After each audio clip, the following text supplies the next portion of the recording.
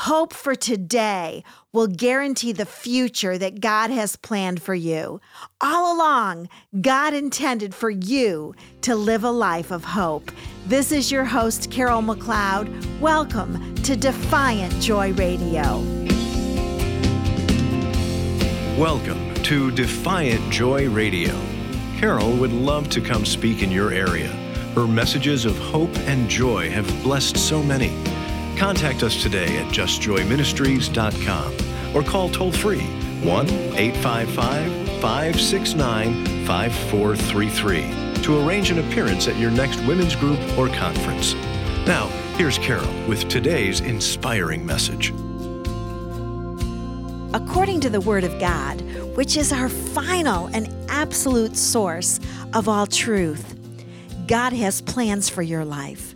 Let me read to you from Jeremiah 29, verse 11. For I know the plans that I have for you, declares the Lord, plans for welfare and not for calamity, to give you a future and a hope. I don't know what you're going through today, but I can tell you this: God created you for hope. God created you to be a person in whose life resides hope, the natural, godly resource of hope. You were not created for hopelessness, nor were you created for despair, but you were created to be a hopeful person at your moment in history. This word hope is the Hebrew word tivka. And this is what it means. You're going to be surprised. Well, of course, it means hope, but it also means expectation or cord. That's right, I said cord, C-O-R-D. I thought we would pause for a moment in our study of Jeremiah 29:11 and look at some other places in the Old Testament where this same word is used, where this word tivka is used. The reason we need to study this is because when God thought about you, He planned for you to live a life of tivka, or a life of hope. The first time we see it used in a significant manner in the Old Testament is in Ruth chapter 1, verse 12. Now, you know the story of Ruth and Naomi, how Naomi and her family left Bethlehem and went to the land of Moab during a famine. And while they were in Moab, Naomi's husband died and both of her sons died and left her only with 2 daughters-in-law. Well, Orpah, the one daughter-in-law, decided to stay in the land of Moab, and she was never heard from again. But there was another daughter-in-law by the name of Ruth who refused to leave her mother-in-law. And we find the dialogue that happens between Naomi and Ruth as they're dealing with a sweet tension, because Ruth is saying, I'm staying with you. And Naomi, who's filled with bitterness at this point, says, no, don't stay with me. Go to your family. Ruth chapter 1, verse 12. Return, my daughters, go, for I am too old to have a husband.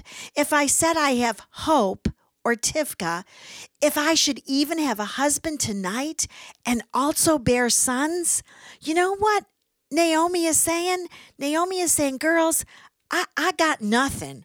I have no husband, no sons, no eggs left. You know what is happening to Naomi here? Because she is hopeless, she refuses to be encouraged by the life of someone else. If you lack hope, it robs you of your reason to live another day. If you lack hope, you will refuse to be encouraged by those around you. If you lack hope, your voice is one of resounding discouragement, and you discourage those around you from hoping as well. But my friends, you were not made for hopelessness. You were not made for discouragement. You were made for hope.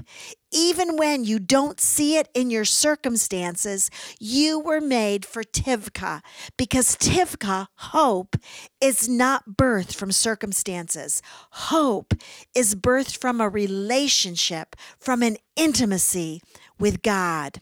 And let me remind you, you are here strategically planned by God because God needed a voice of hope at this moment in history, and you got the job.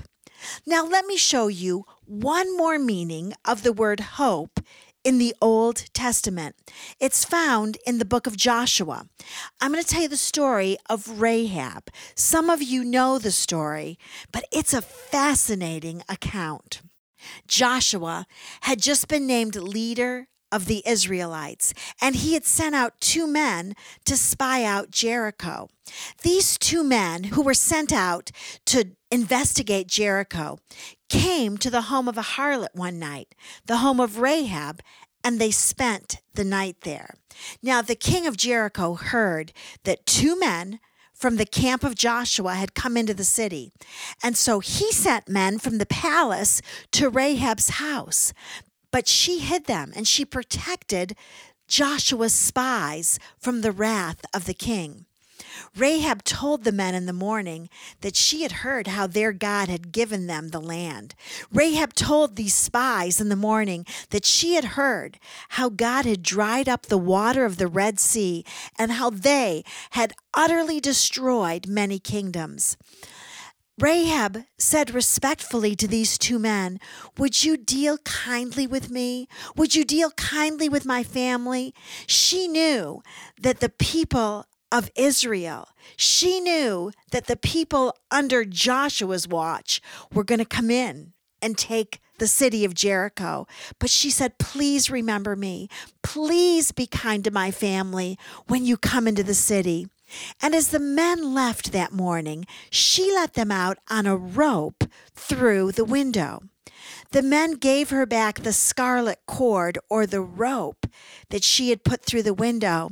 And they said to her, "Rahab, hang this scarlet cord in your window.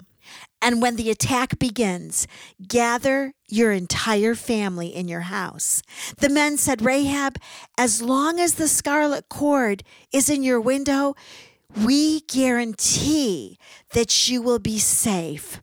Now, what is the Hebrew word that we see here for scarlet cord or rope? Well, it's the word tivka. It's the same word that the prophet Jeremiah used for hope.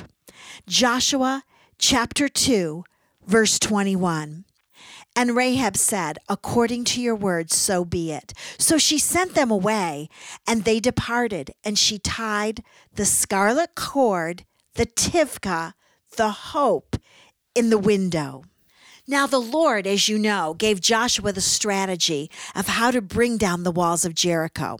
The Lord told Joshua, "March around the city once a day for 6 days, and on the 7th day, march around the city 7 times.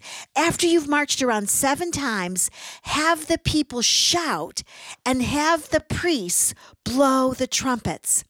It was at that moment when the people of God obeyed the strategy of God that the walls of Jericho fell down flat. Jericho imploded into the ground and the entire city was destroyed. This is what Joshua chapter 6, verse 25 tells us about Rahab and her family.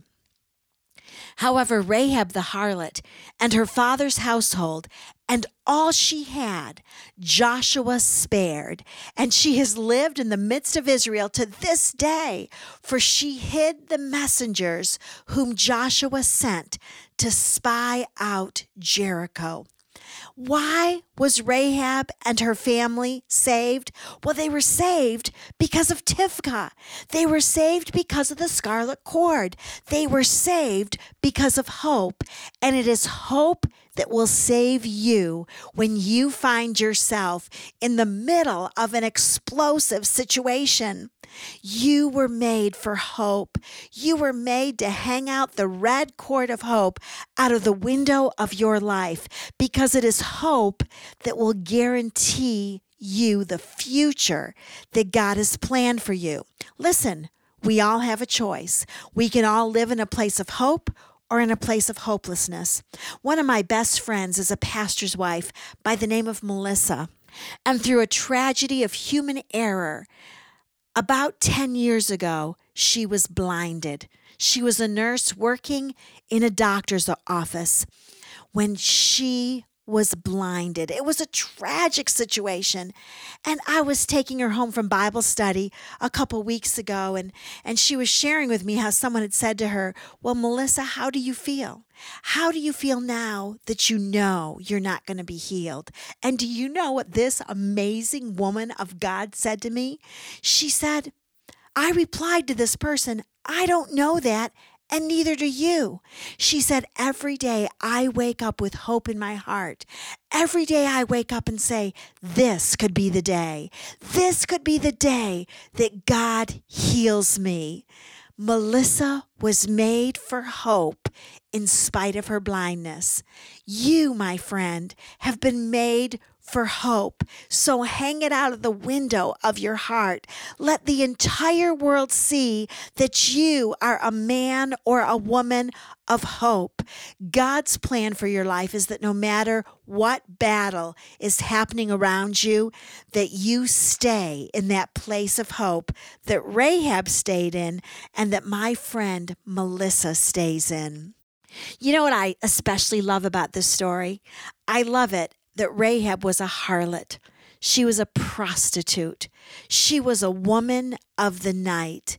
And yet God gave her hope for her future. Rahab was not defined by her past, but she allowed Tivka to determine her future. My friends, you can have hope beyond regret. You can have a life beyond regret. Your past should never deny you of hope for today. Your past has no power to deny you of living well today and in the future. So hang hope out of the window of your heart.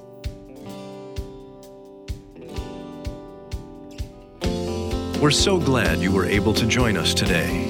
The Just Joy staff would love to hear from you. Please call us at 1-855-569-5433. That's 1-855-JOY-LIFE.